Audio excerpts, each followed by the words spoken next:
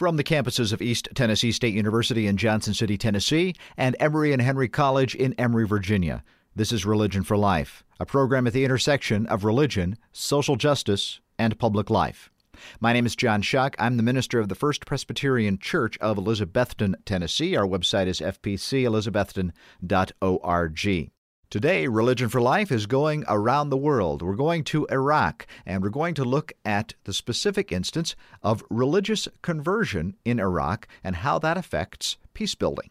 My guest is Professor Thomas Hill. He is a clinical assistant professor at New York University's Center for Global Affairs. He is a peace-building practitioner and researcher with a decade of experience focusing on Iraq. And in partnership with the University of Duhok, he's directing a 2-year project at the Center for Global Affairs entitled Building Capacity of Iraqi Academics in Peace-Building, Instruction, and Practice. Since 2003, Professor Hill has made more than 20 visits to Iraq and has overseen design, development, and implementation of a series of interrelated research and educational projects focused on the development of sustainable peace in Iraq. And he is with students in Iraq. This program is being recorded near the end of January, and they have spent 3 weeks at the University of Duhok in cooperation with the university there in a shared project of peace building. And he is with me via Skype from Duhok, Iraq. Welcome, Professor Hill.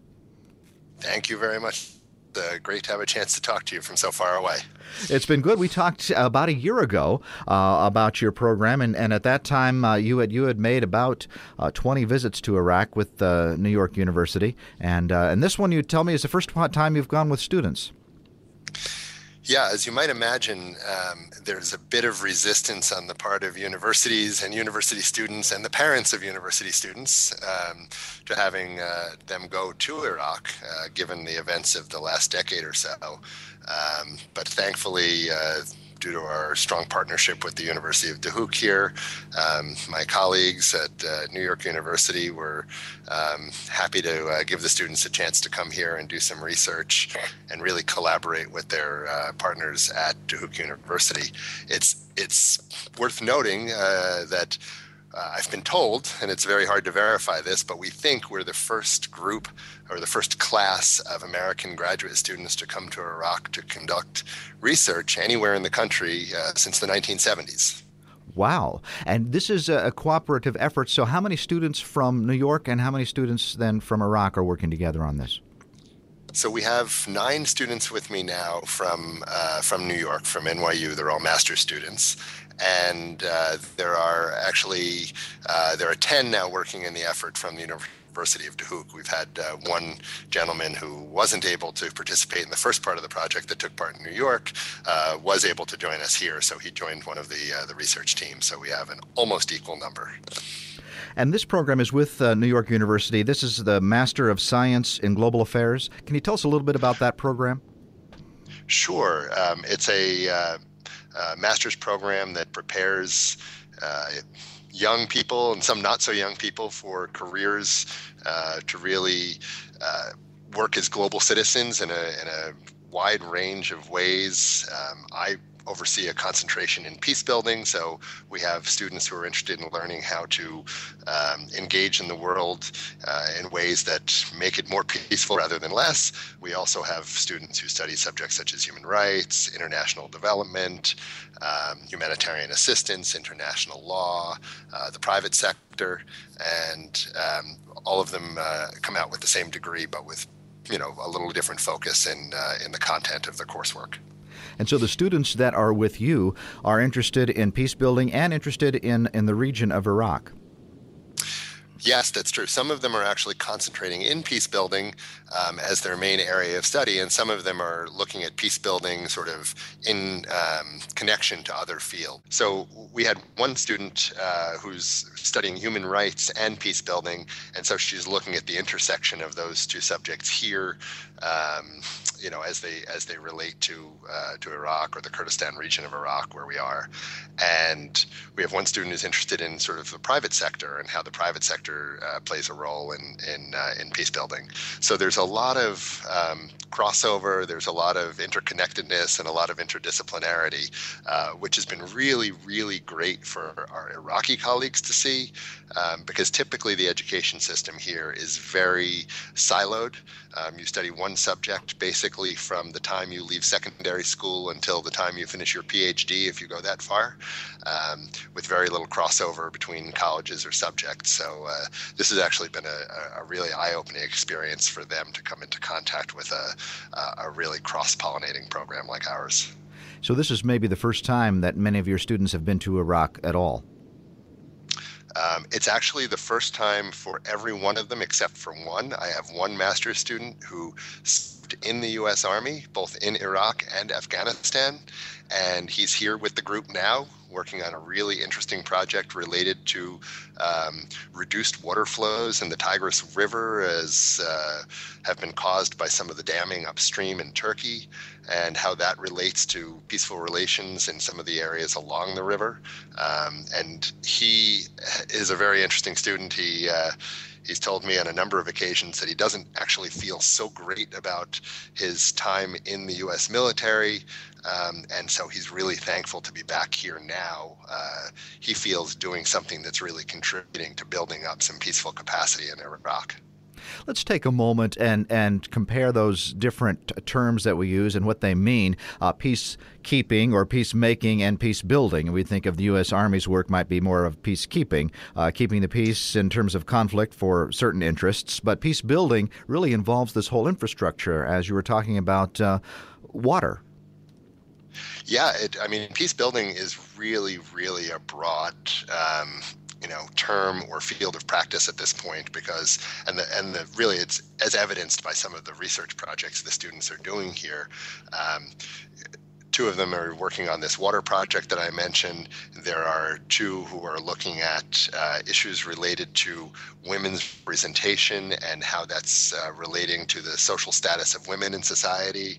There are a couple who are doing a really challenging project up at the Domiz refugee camp. There are now 60,000 Syrian refugees only about 10 miles outside of the city of Duhok here. And they're looking at the incidences of violence, both direct and structural, in and around that camp. So you can see that there's a lot of different subjects that are really very deeply connected to peace building. But what the important thing to know is that in order to build peace, you have to look at all these different issues in a society, whether it's displacement, like the people are experiencing from Syria, whether it's water shortage, whether it's education, social status for women, and of course religion. Yeah, and tell us a little bit about some of these. What about religion? What is what is the research happening on that area? So there are two projects that students are undertaking now. Each one of these projects, remember, has a team member from New York and a team member from Iraq. All of the Iraqis are essentially from this area of Duhok, which is, in the far northwest corner of Iraq. It's the northernmost part of Iraq. It's actually an area directly north of Mosul, and any of your listeners who are familiar with the sort of the biblical history of this area would know that this is the Mosul Plain, where of course the Assyrians have been living for a very, very long time. So some of the earliest practicers and practitioners of Christianity. There's also an ancient religious group here, the Yazidis, who have very different practices and beliefs, and their temple, their most holy temple, the Lalish Temple, is located here just outside of Duhok. And also, of course, the main religious faith here is Muslim. And so you have, the majority of people, maybe 70-80% are practicing Muslims, and then the two minority religions. And one of the projects the students decided to look at was what happens in terms of people who are interested in converting their religion here. Now, under Iraqi law, religious conversion is not legal. But what they've been finding out is that there are many conversions that are taking place between these different faiths. And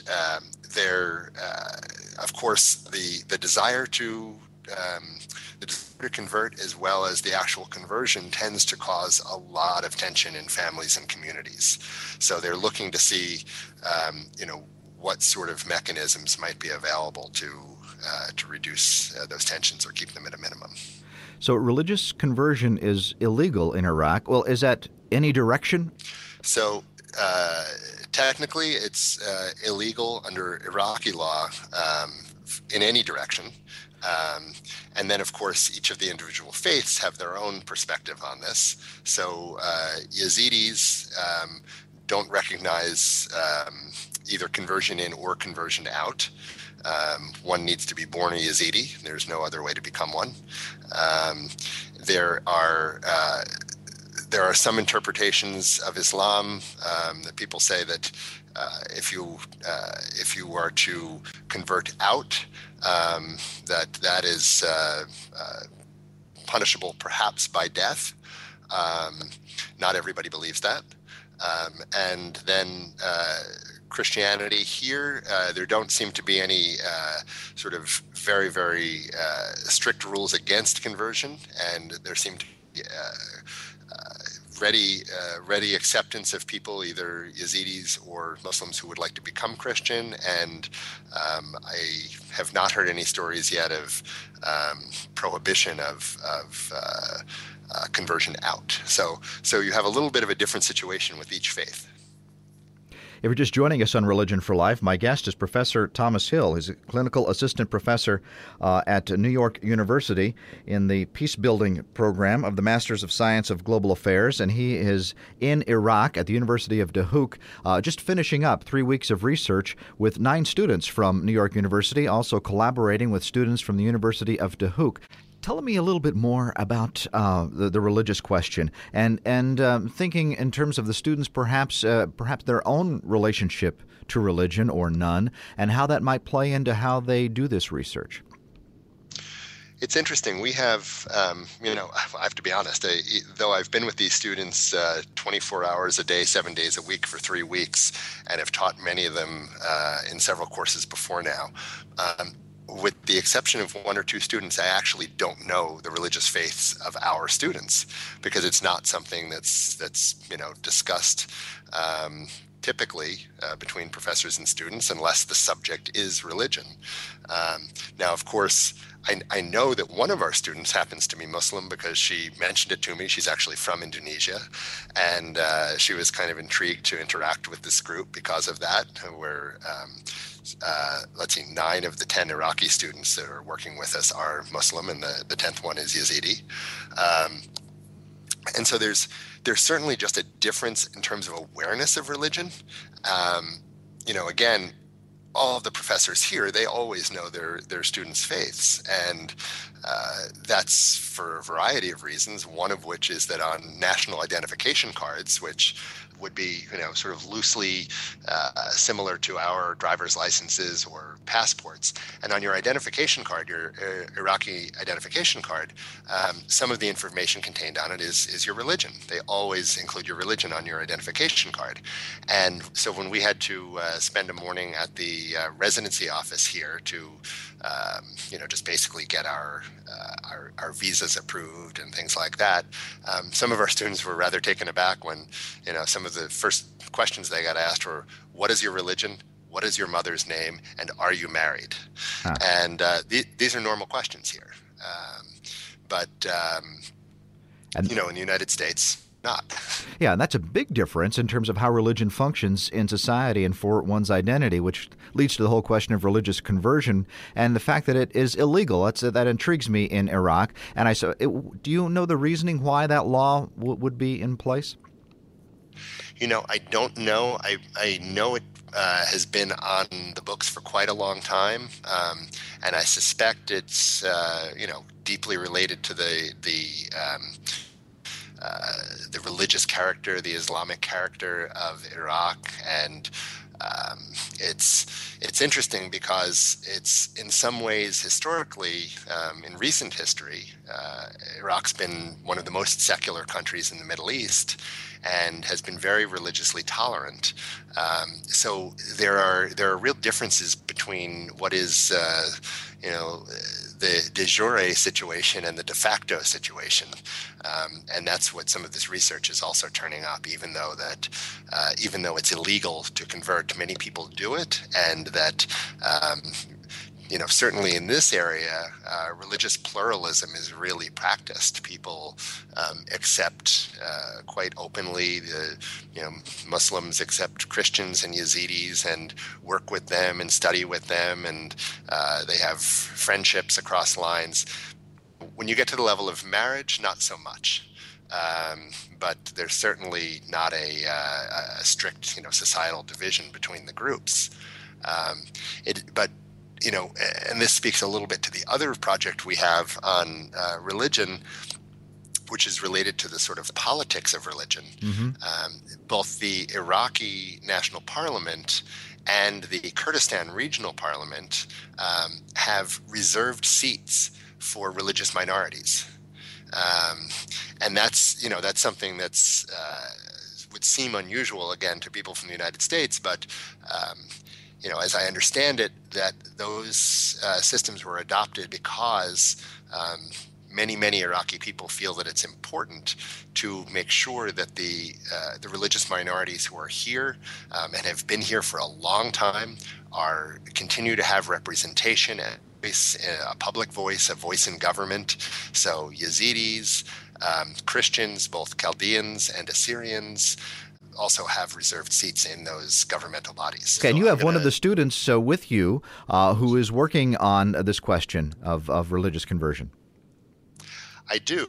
I have Barbara Augustine here. She's been a student of mine back in New York at NYU and has been participating in the course that we call the Joint Research Seminar in Peacebuilding. So Barb and her colleagues are looking at what might be the impacts on peacefulness in these communities around questions of religious conversion. Welcome, Barbara, to Religion for Life. Hello, I'm glad to be here. Thanks. All right. So tell me what you're working on and what is your interest there? Exactly. So I'm looking at the impact or effect of religious conversion on the peacefulness in Kurdistan, and I'm looking specifically at the Duhok area or city. So what happens when different groups convert one another? Does that make for more peace or less peace? Well, that's what we're trying to figure out. We're trying to understand how this changes social structure, whether or not it leads to more violence, or what the consequences are for family structures and the social consequences or political consequences, and just kind of looking at the data that we've collected. A couple of things happen. So individuals who convert, if they convert to Islam, things are pretty much okay because it seems like those who are Muslim have a more favorable lifestyle here. And this is just what we've heard from individuals that we've interviewed.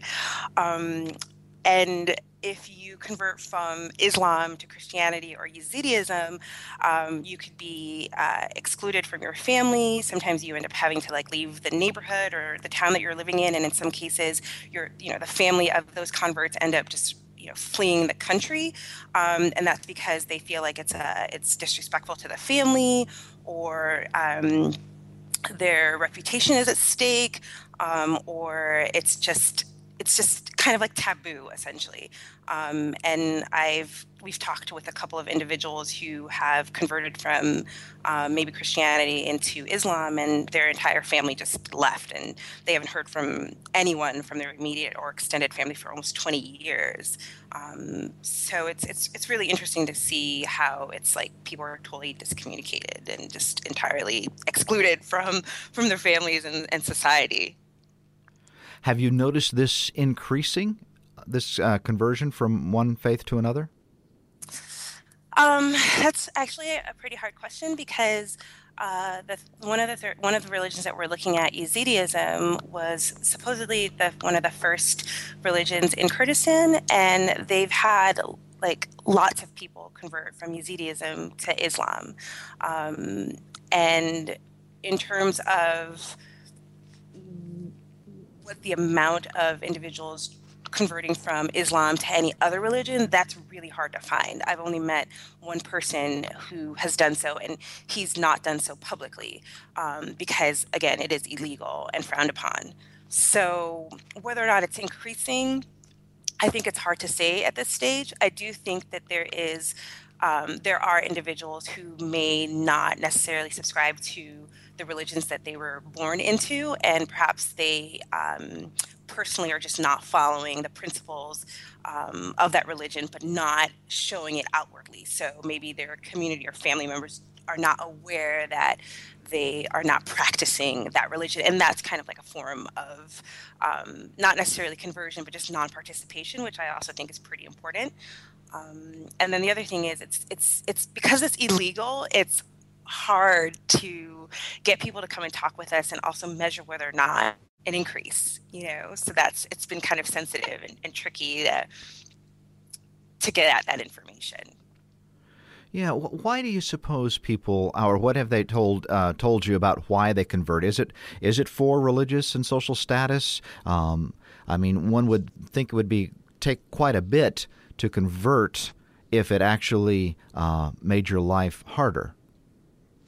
Yeah, so for those who convert to Islam, there's a lot to gain, because the majority of the citizens here are Muslims. So that seems to, work fine. But going in the other direction, you can lose your life. Like that leads to violence in some instances.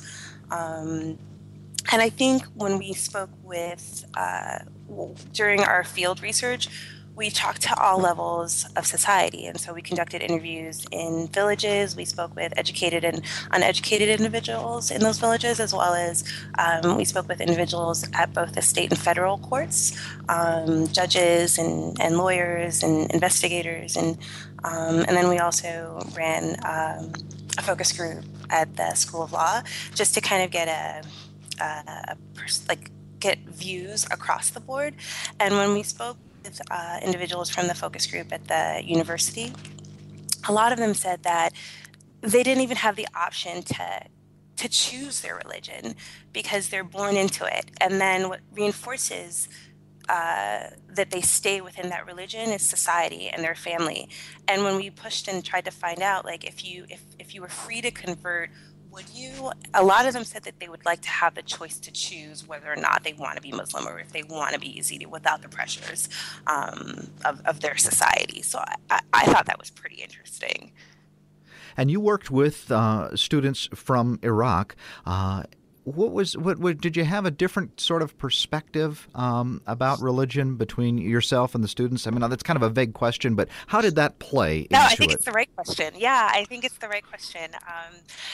So I have two partners, a female and a male, and they're both Muslims. And the female seems to be slightly more conservative, a conservative Muslim, while the male is not so much. And I believe that I'm a Christian, kind of like right in the middle.